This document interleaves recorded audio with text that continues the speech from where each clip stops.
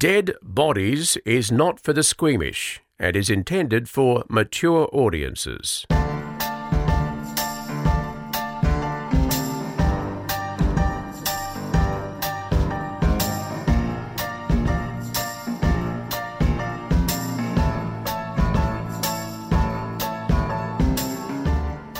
We're on. My back is really good. Oh, that's a lovely update. Yes. Okay. How did you get it good? I don't know. It just happened? Yeah. That's odd because that means that maybe it was a bone that had clicked in again. I or don't is know. it I've muscles? had 3 nights of the most fabulous sleep.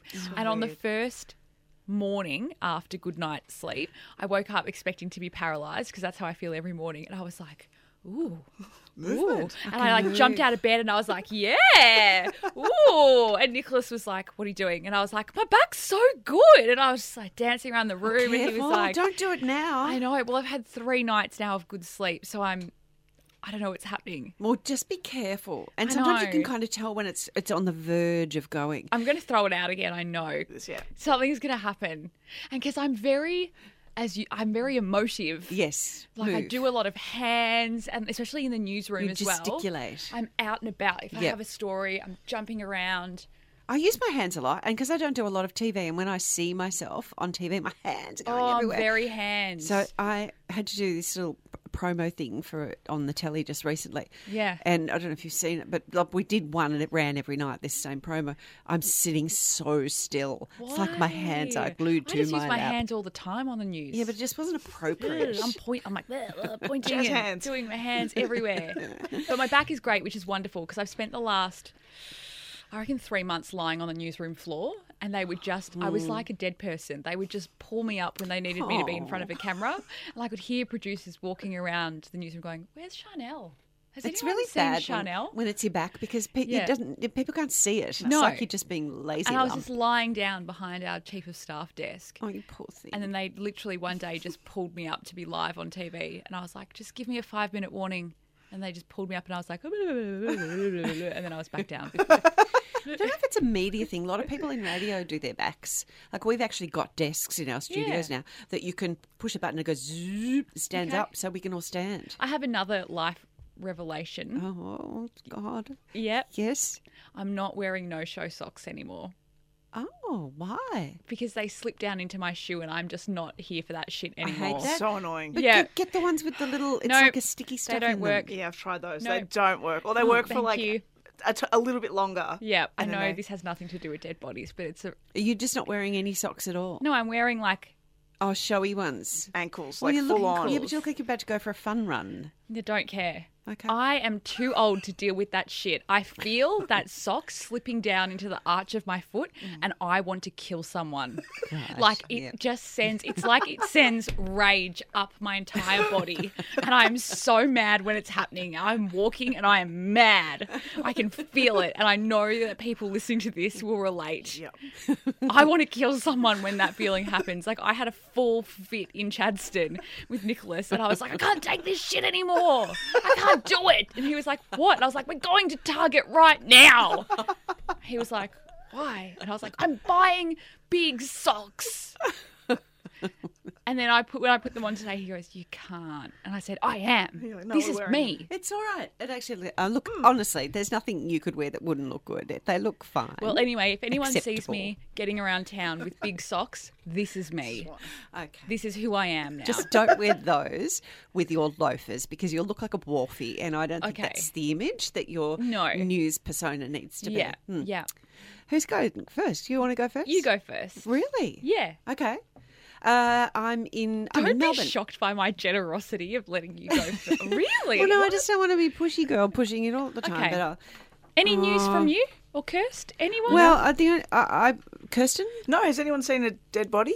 No, I haven't. not recently. There was a dead bird where I walk every day.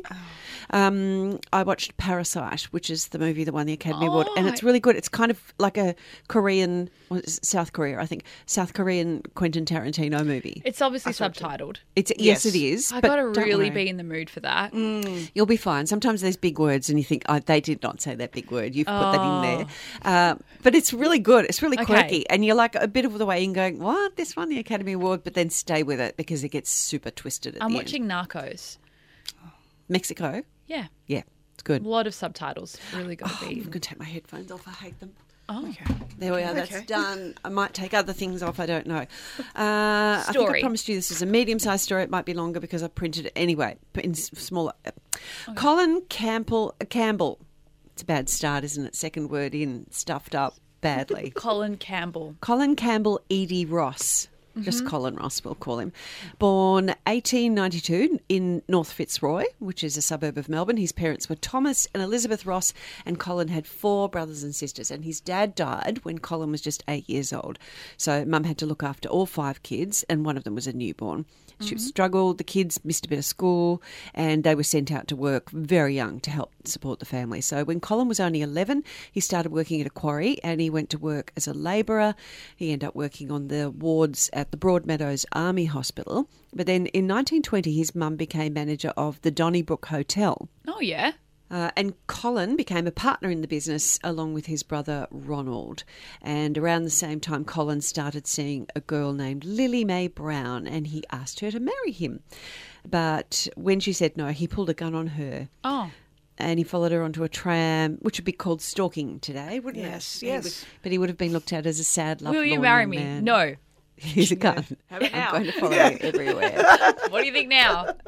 He, Try again. He continued to threaten her. Now, she was pretty switched on. She went to the police and agreed to meet Colin later in the day. And when they met up, a plainclothes detective was nearby. So Colin Ross was nabbed. You're nicked, young man. He was charged with using threatening words and with carrying firearms without permission. And he was put on a good behaviour bond, and he was fined for carrying the gun. The next year, April 1921, Colin and 2 of his brothers, Stanley and Ronald, brought a wine shop in the Eastern Arcade, which was in the middle of the city, Okay. near where the GPO is now. They called it the Australian Wine Saloon, and working at the saloon was a barmaid by the name of Ivy Matthews. And she said sometime later that when the Ross brothers took over the saloon, the clientele went from being quite respectable to a bunch of alcoholics and criminals. The customers drank to excess, they vomited, they urinated in the arcade. Sounds like an average day in my house. They made lewd comments to passing women. On the 13th of October 1921, one of the customers at the saloon was robbed in the outdoor toilet. He was shot during a struggle with the robber, and he was too drunk to tell the police what had happened. But they worked out that the man who attacked him was a young Englishman named Frank Walsh. So Colin Ross had asked Frank Walsh to rob the man, and they were going to share the proceeds of it. Both of them were arrested and charged with armed robbery. So Colin Ross in front of the police again. He was acquitted of the armed robbery charge, but Frank Walsh got 6 months hard labour. Now I need to introduce you to a new character in this story. Her name is Nell Alma Turchke. Turchke. Yeah, got it. Got it? Okay, good. Nell Alma Perfect. Turchke. I'll just call her Nell or Nell Turchke from here on in, Okay. Your Worship. Nell. Everyone called her Alma, even though her first name was Nell. Alma. Oh, Nell. I'm going with Alma because that's what everyone called her. Okay. So it's known as Let's the go with that. Alma Turchke story. Right. She was born in 1909 in Western Australia, and her father, Charles, got a job with a mining company in Rhodesia, which is now called Zimbabwe, as you know. The whole family moved there, and then her mother had a second daughter, and they were all coming back to Australia in 1914. But on the way back, the mother died of complications from a third pregnancy, so she was buried at sea. How do you reckon they did that in those days? Just chuck you off. 1912. Yeah. Buried at sea is a nice way of saying chuck you off. Yeah, I think so. So Charles Turchke arrived in Melbourne with his 2 daughters, and he left them with his parents, Henry and Elizabeth Turchke. I've spelled it differently all through. And he went back to Western Australia to work on the goldfields, leaving the 2 girls here. The grandfather, Henry Turchke, he died in 1921, so that left the grandmother, Elizabeth, to look after the girls and her own children. She was good. She kept a very close watch on them. Alma went to Hawthorn West Central School. She did really well at her studies. She was very well behaved.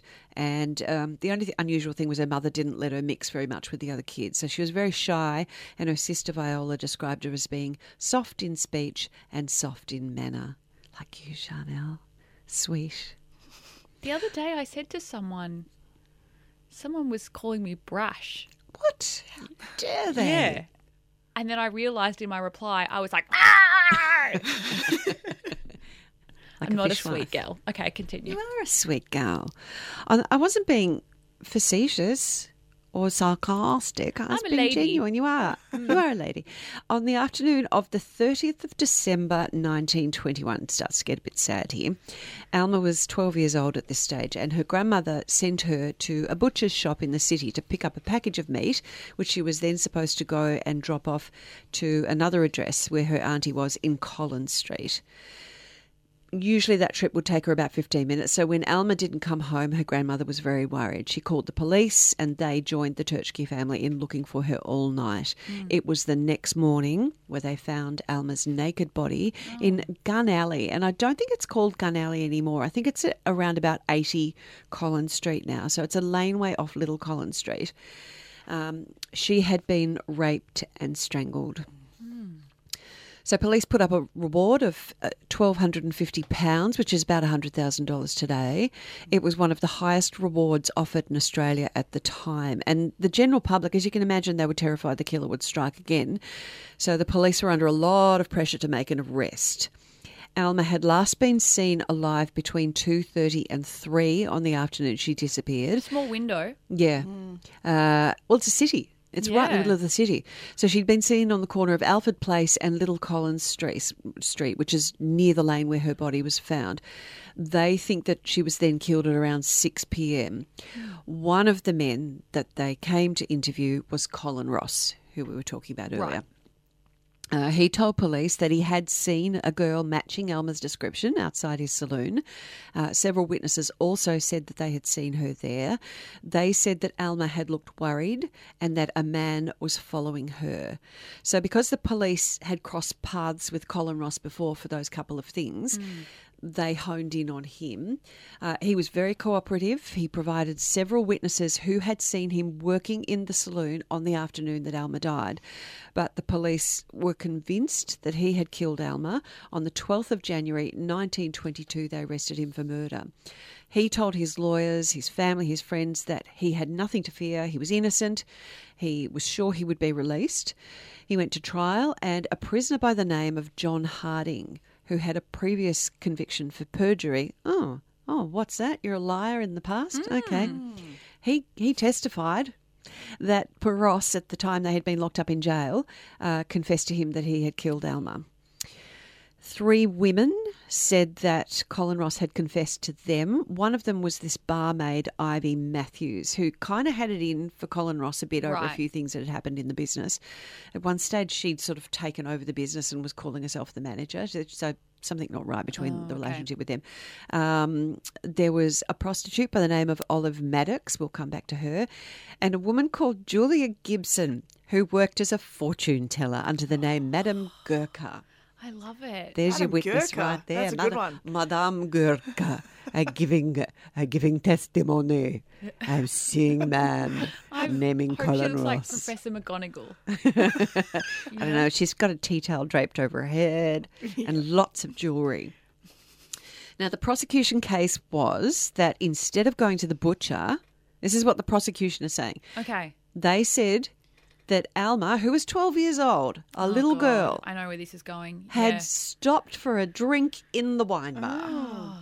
Yeah. They said she stayed for 3 hours Oh, drinking just drinking. wine, just getting served at the bar. just knocking them back, before they said Colin Ross raped and murdered her. This is a world before CCTV where you can Sure just say is. whatever shit you like. That's right. And they really wanted to just go, look, public, nothing to fear. We've arrested the man that did it. I'm kind of setting this up for where it goes. But anyway, we'll keep going. Now, the police had some strands of hair that they had taken from Alma's own body, some of her own hair. And one detective said that on the day that they arrested Colin Ross, he had noticed several strands of golden hair on a blanket in Colin Ross's house. So they got this guy, he was the government analyst, a man called Charles Price, who had no priors in this particular area of analysing hair. He compared the hairs under the microscope.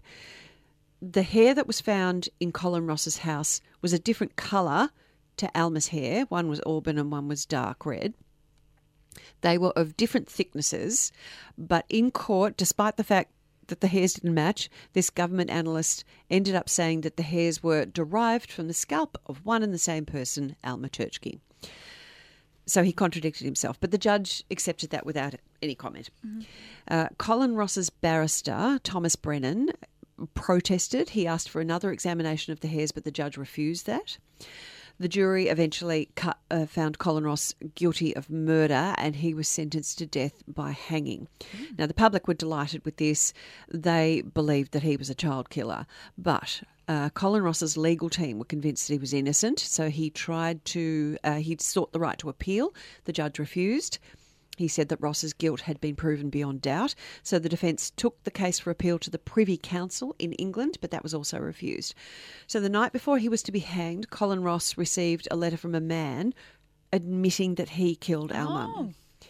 He didn't give his name, and he said that he didn't come forward because he didn't want to cause grief to his own family. So Colin Ross told his family that the day was coming when his innocence would be proved, but that didn't happen. He got as far as the gallows and he said, "I am now face to face with my Maker, and I swear by Almighty God that I am an innocent man. I never saw the child. I never committed the crime. I don't know who did. I never confessed to anyone. I ask God to forgive those who have sworn my life away, and I pray God to have mercy on my poor darling mother and my family." So Colin Ross was executed on the 24th of April 1922 at Melbourne Jail. And just for a second, since we're all about dead bodies, the execution was such a balls up. They fucked it up so badly. They had decided for his hanging to experiment with a different kind of rope. So they usually use this 3-stranded rope. You know how rope is twisted? Which was a European hemp, but they'd used this new 4-stranded rope, and it didn't run freely through the noose, so he didn't die immediately. His spinal cord was fractured, not severed. His windpipe was torn, but he was still breathing. He was convulsing on the rope. He was still able to cry out, but his larynx had been torn. 3 times he bent his knees and flexed his arms, and then they said he slowly was strangled to death by asphyxiation. After this particular hanging, the prison report said that they would never use that rope again. It was so bad. Fast forward 70 years later. In 1993, a man by the name of Kevin Morgan, who had been a school teacher, started researching the murder, and he found handwritten notes in the Bible that Colin Ross had kept with him in prison. His family had kept the Bible after he died, and Colin Ross had written in it about false witnesses. Morgan went over interview records, court transcripts, and he found that the information had been kept from the court at the time, including the testimony of 6 reliable witnesses who said that Colin Ross was inside his saloon for the entire afternoon of Al Materchky's murder. There was a cab driver named Joseph Graham who had heard screams coming from a building in Collins Street at around 3 o'clock. At that time, Colin Ross was verified as having been in his saloon, and this cab driver's interview was disregarded by the police and he wasn't called to give evidence. He wasn't permitted to speak in court. So this author, Morgan, he also noted that the witnesses against Ross were very dodgy. One of them, John Hardy, the perjurer I told you about, he had been in jail with Colin Ross, and golly gosh, his sentence was reduced after he gave evidence in the court. How about that? Wasn't that a nice bit of timing? And Olive Maddox, the other one I mentioned, the prostitute, she and Ivy Matthews, the disgruntled employee at the saloon, and the fortune teller, they all shared the reward money. I wonder why they testified against him. It's a mystery, isn't it? So Kevin Morgan found a file in the Office of Public Prosecutions which contained the original hair samples. This is, what year did I say this was? 1993. He submitted them for DNA testing, which I won't go into because I won't drag you down, but it was very long, complex, because it's not his case, not his hair, all the rest of it. But eventually the 2 independent scientific authorities, the Victorian Institute of Forensic Medicine and the Forensics Division at the Australian Federal Police, they found that the 2 lots of hair did not come from the same person. So in 2005, the families of both Colin Ross and Al Materchky both their families submitted a petition of mercy.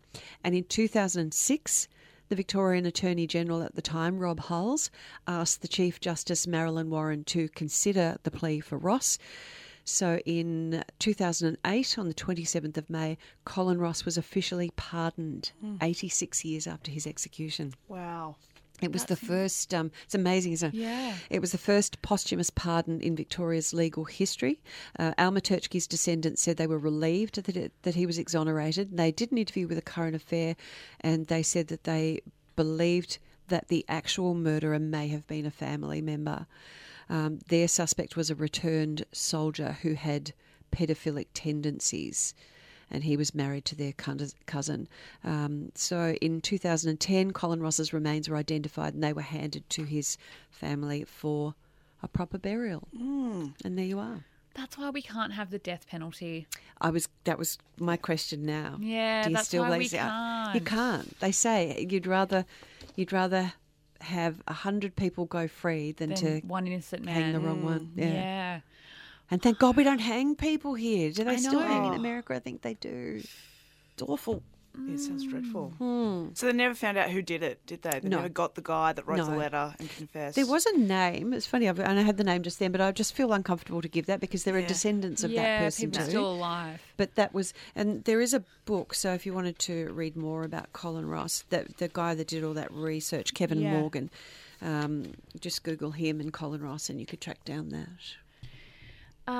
Okay, I'm doing the story of Lonnie David Franklin Jr. Why do criminals always have four names? I don't know. It's long, isn't it? Why do we wheel out their middle names? It's a No one red ever uses flag. I them. don't What's, know. what's your It middle is. name, Chanel? Elise. Chanel Elise Vella. Vella. Oh, that's pretty. Cute. Is it? Yeah. What's yours, Kirst? Marie? Kirsten Marie Limhow. Yeah, that's nice. What's yours? Leslie. Leslie. D. Diane Leslie Dunleavy. Yeah. That's all We right. could all got a be ring to it. murderers, kind of. Kind of could, yeah. Well, we're going to call him Franklin because I'm not saying that name every single time I have to reference him. Right. He was born in 1952, pretty normal guy, grew up in South Central, Los South Angeles. Central. Oh, LA. Yes, Yep. where he was married, had 2 children. His neighbours said he was lovely. He would fix their cars and help those around the neighbourhood wherever he could. Nice guy. Good guy. Yeah. In 1974, Franklin joined the military and was sent to Germany. While he was there, he and 2 other soldiers kidnapped a 17-year-old girl and raped her. They took photos of the rape. They were discovered and he was discharged from the military. Nice guy. How did he go from being a nice guy to whoa? Yeah. To a monster. When he was chucked out, he went and worked for the LAPD as a mechanic. And then he was also they called it, when I was reading up on this story, a sanitary disposal officer. Garbo. Garbo. Yeah. Rubbish. How does he get a job with the cops if he raped someone in Germany? Well, don't know. Yeah. A girl. So around the 1980s, there's a spate of killings in LA, in the city. All the victims are women and they're dumped in dumpsters. Most of the women's autopsies revealed that they had drugs in their system. Some of them were sex workers. So there was obviously a need to find out who it was, but this was also around the time of like the scourge of heroin and the city was really under siege by drugs. And around this same time, there were also 2 other serial killers prowling around killing people. Oh. But so there's 2 other serial killers and then there's this other serial killer. So there's 3 all up. But at this time, the police think it's just one person. So they're not sure. So there's all these different kinds of styles of killing going on, but they just think it's one maniac. And they dub that person the Southside Slayer. The only problem being that 2 of those men, 2 of the 3 are caught and the killing is continuing. And they know that the killer that they're looking for is using a gun. In 1984, Laura Moore, she's 21 years old, she's sitting at a bus stop and Franklin pulls up and he says, "You shouldn't be out here alone because bad guys might pick you up. Let me take you where you need to go." No way. No. No. Bad guy posing as a good guy. Yeah. So Laura is reluctant, but she accepts the lift. Once in the car, he tells her to put on her seatbelt. She refused, so he pulled out a gun and shot her 6 times. Why 6? Laura is still alive. No way. No She- way. She's alive and she jumps from the car. Yeah. Wonder where he shot her. I don't know. It would have been point blank range as Yeah. well. Like imagine like Yeah. driving to the passenger Yeah. seat. That's not far. He drives away, is not caught. In August 1985, there was a woman named Deborah Jackson. She was 21. She was working as a waitress at the time. Her body was found in an alleyway and she'd been shot 3 times. Over the next 3 years, 7 women were killed in a similar fashion. Henrietta Wright was found under a mattress in an alleyway in 1986. Someone rang 911 saying they saw a man dumping a body out of a van. They gave police the license number. They chased up that license number. It amounted to nothing. Benita Sparks was later killed in the same year. She was 25. And then a woman called Mary Lowe was also murdered. A short time after that, Larica Jefferson was killed in January 1988, and then 18-year-old Alice Monique Alexander is found dead under a mattress in an alleyway. Then there is a woman called Initra. How's it spelled? Anitra. I You're think it's on your Anitra. Go with that. Anitra Washington. So it's the 20th of November 1988, and she says she was approached by a neatly dressed black man who offered her a lift home. She said no at first, and he was angry, and he said to her, "That's the problem with you black women. People can't be nice to you." Oh, God. Oh, you black women. Yes, people just can't be nice That's to you. right. How dare you not accept a lift from a creepy man? So they start chatting for a little bit longer. Eventually, they kind of strike up some banter, and Enrita eventually feels sorry for him. And she accepts the lift. When she gets into the car, it's a Pinto. She's quite impressed by A it. what? A Pinto. What is that? I'll show you. It's like a The type of car. yeah. That's a terrible name for a car. Pinto. A Pinto. Pinto. Doesn't sound flashy. It doesn't sound like, What are you picturing? I'll pick you up in the Pinto. Yeah. Okay, baby. I'm coming round. I'm picturing like a. It's not like a Mustang. Like Mustang this. sounds cool. Nah. Oh yeah, it's like a muscle car, isn't it? Yeah, with the big bonnet and its Ford Pinto. little back. Anyway, it's got all white It's a shitty interior. name. It's quite clean. She's very impressed by I would it. love to be in charge of making up the names for cars. Would you? Yes, because I like it when they use have a theme, like Starburst. What? What? Sorry? You know, like, wouldn't you want to make up the This names? is the moment that in a car meeting, they just went, right, so from now on, we're just going to call them letters and numbers. So we'll start at A. But they've done some. No, but they do things like Bluebird, didn't they? Yeah. They use They don't do that anymore. animals. Has there been a lion? I bet there hasn't been a car called a lion. That would be a good name. Do use that. Oh, here's Chanel. She's driving a That's lion. why the car industry Yeah, is like The not cheetah. gone well. Okay. Jaguar. That works. So Enrita was on her way to a party, and she's obviously told neatly dressed black man this, and he invites himself to the party, but he says he needs to go and pick something up first from his uncle's house. So they go there. He's out of the car for about 10 minutes. When he returns, they begin to argue. He pulls out a gun and shoots her in the chest. She's still alive. What? He's not very good at shooting. He's This not guy. very He's good at No. shooting. What's he shooting them with? A spud gun? I don't know. He sexually assaults her before pushing her out of the car and leaving her for dead, but she didn't die.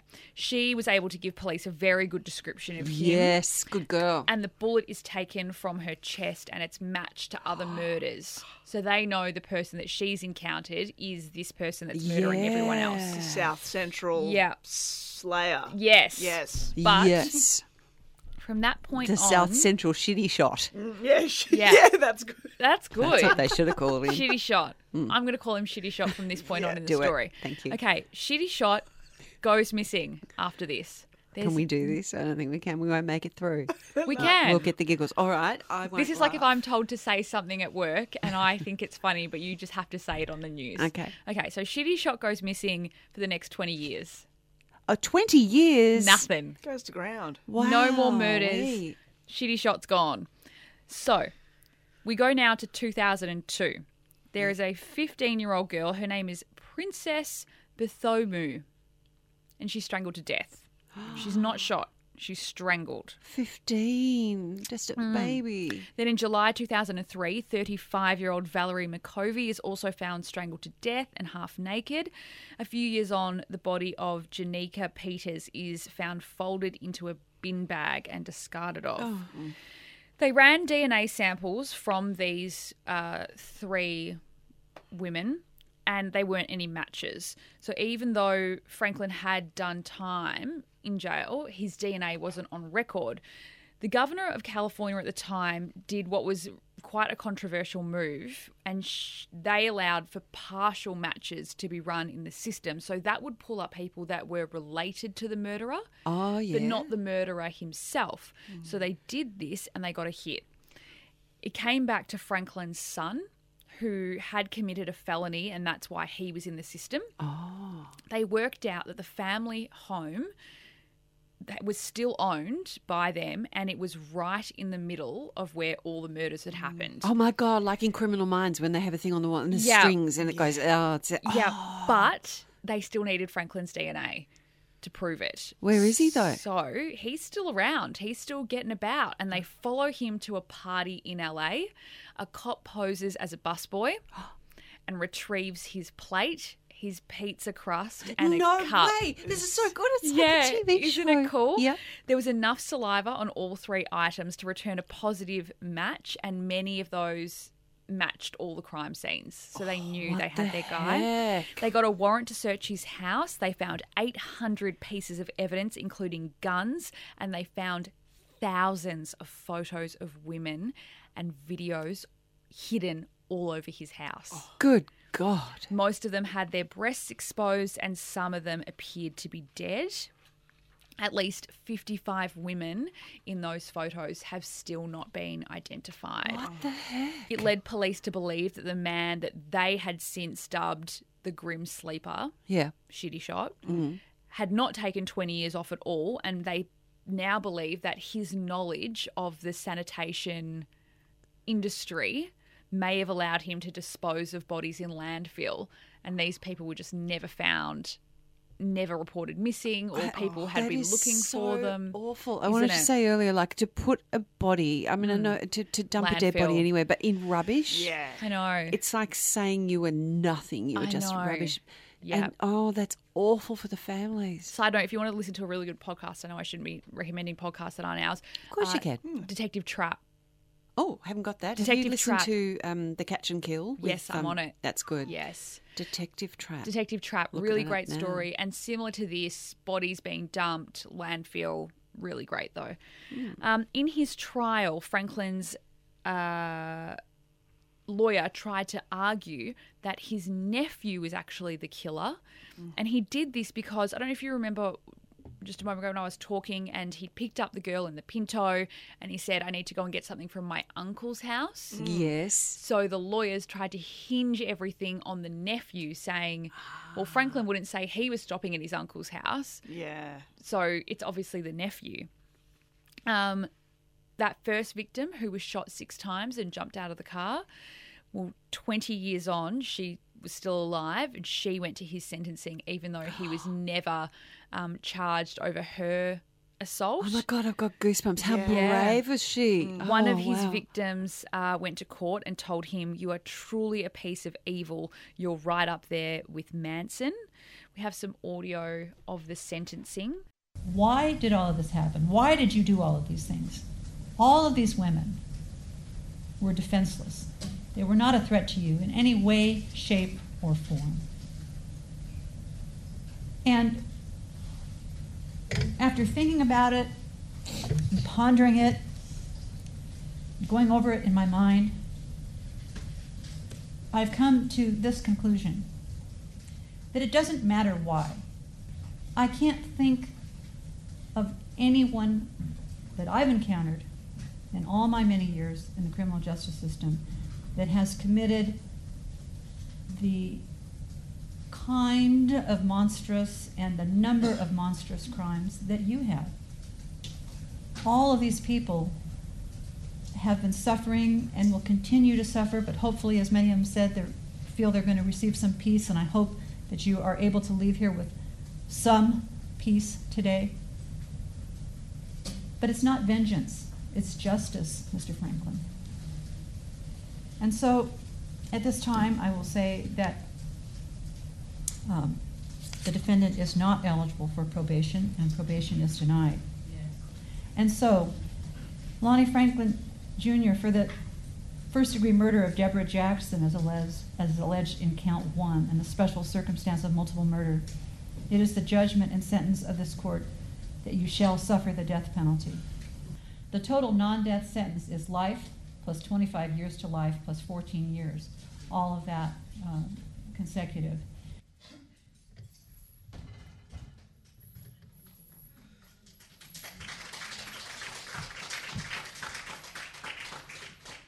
How good is the applause at the end? Oh my goodness. Yeah. And it wasn't raucous American like we're at the golf kind of applause. No. It was just a yes. Yeah, Yes. it was kind that of just the applause. right level of Yeah. applause. So he was sentenced to death row, but no one has been given the death penalty there since 2006. So he will likely die on death row of natural causes. Well, at least he's locked up. Wow. Isn't that amazing? 55. Yeah, unidentified women. And then the ones that they do know of. Yeah. Isn't that crazy? I wonder how that would feel when you're the judge, being the one to say those words. You would agonise over it. Yeah, I mean, you're still taking a life from a person. Yeah. It's a bad person. And she was, she wasn't reading that either. She was kind of just saying it off the cuff from her heart. So she was quite emotional. You could tell she was quite emotional in it. I don't know. You'd really want to, if you'd written it down, you'd want to practice it so you could really say it without reading it. Yeah. I feel. Because there would be that, I'm doing this for the family. Yeah. Or families. Multiple And of. I like that she said, I hope you leave here with some kind of peace. Yeah. You know? Yeah. Those poor people. Great story. Not great, but well get told. ya. Yeah. Should we do a quick feedback each? Sure. All right. I'm just going to take the one on top. Okay. It's from Cherie. It says, "Hi, ladies. I've binged your podcast for the last week. I'm up to Ep 24. Someone on a true crime podcast Facebook page recommended your show. That's nice to hear. Oh. Check out these gals. Cherie says, I clean houses and I love your show. She's stretched it out, which is great. I laugh so hard, I must look like an idiot. Haha. I almost lost it at the poo cast. Which one? We've done a few. Yeah, there's been a few poo moments. Oh, So okay, you're it was only the up to first poo 24. It was the first poo where we lost it. Yeah, there's more poo to come, Cherie. Be ready for that. ready. Cherie says, I was diagnosed with ulcerative colitis in May last year, so poo is my life story. I think it's a great way you can see the funny side of things. Who wants to go through life so serious? Keep up the great show, Cherie. Nice things, Cherie, to you. Oh, is this Cherie found a T-shirt for me? Is it a different Cherie? It might Don't be a different know. one. I don't know. Cherie sent through a T-shirt. It says, bloodstains are red, ultraviolet lights are blue. I watch enough murder shows, they'll never find you. You need to wear that to bed need to and wear point that. it at Nico. I do. The other day I put on really ugly pajamas and Nico was like, good choice. And I pulled my pants up over my jumper and really tucked myself in. He was Comfy. Just, I want to be comfy. I don't want a cold back. We've got another toes. T-shirt from Natalie. And she says, haha, saw this T-shirt and thought of you guys for some reason. And it says, probably thinking about food or serial killers. Yes, because that's what we do. It's painfully Well, last night accurate. I was writing the serial killers stuff just while eating. That's what I do. Yeah. Or at the laundromat. Yeah, that's Yeah. why Yeah. I usually will eat toast while I'm writing that serial Yeah. killers. Do you want to do that one and then we'll Sure. They wrap it up. said, Get out listening of to here. you talk about the White Island eruption as I walk on Ohope Beach, looking at White Island just offshore. I had no idea you were here reporting on it. Yay, so glad you got to see my slice of paradise. It was paradise. I'm always walking on the beach when I listen to your podcast. That's good because you That's need nice. the happy medium. It's like when you watch a murder show and then you need to watch an episode of Friends right after. Yes. So you're not terrified. Yeah, I'm not thrilled about Friends doing that reunion. By the What? way, Why? because it's not It's it's never not an as good. episode of the show. Yeah. Never. Yeah. It's going to be like never- a weird movie. And it's so commercial. It's HBO going, oh, we're going to get them all together. And now here's all the back catalogue. Watch all of that. Because they've pulled the Friends back catalogue off of Netflix. So there's no way you can watch it at the moment. Okay. And then in May, they're launching this dedicated HBO Max channel. And that's where you'll be able to watch the Friends reunion and then just watch all the old episodes. It's not what I want. I don't want this. I want Brad and Jen to get back together. Anything I know. less Did you is see not those good photos enough. of them holding each other's Yes, hands I did. at the I- backstage? You bet I did. I zoomed. I zoomed to see how tight the hand Her was and hand everything. lingered on his chest. I know. Chest hand is really a thing. Like, that's a real intimate. sign. A red flag. Kirsten had to nurse me through a couple of days of the show. Why We even didn't got we a text psychologist about on the it? show to talk about it. Why didn't we text about this? Because I was having major moments about it. The entire world was. The genuine happiness between them. Well, so our psychologist in the end, or our body language expert, was that Steve Van Aperin? Yes, it was. He's fantastic. We must talk to him on the pod one day because he has worked on 81 murders and 2 serial killer Wow. cases. Yeah, he's an expert in reading. I don't want to say body language because that's like, but human behaviour. Okay. They call him the human lie detector. So I got him onto the Brad and Jen pictures. What did he say? Well, he basically said that really he wouldn't give me that they were getting back together. But they've slept together. No, like the night before. that there is genuine friendship and comfort between them. That there was just that lovely. We could I see don't that. want fucking was like, friendship. I need full on lust. That's what I want them both to make Hot. a baby. Can you Lusty, imagine a baby? sexual Brad and Jen made chemistry. it together. We've probably reached a point now where we need to wrap this shit up. You know what to do. Email us. Nice Please things. do. Yes. Nice things. deadbodiespodcast@gmail.com.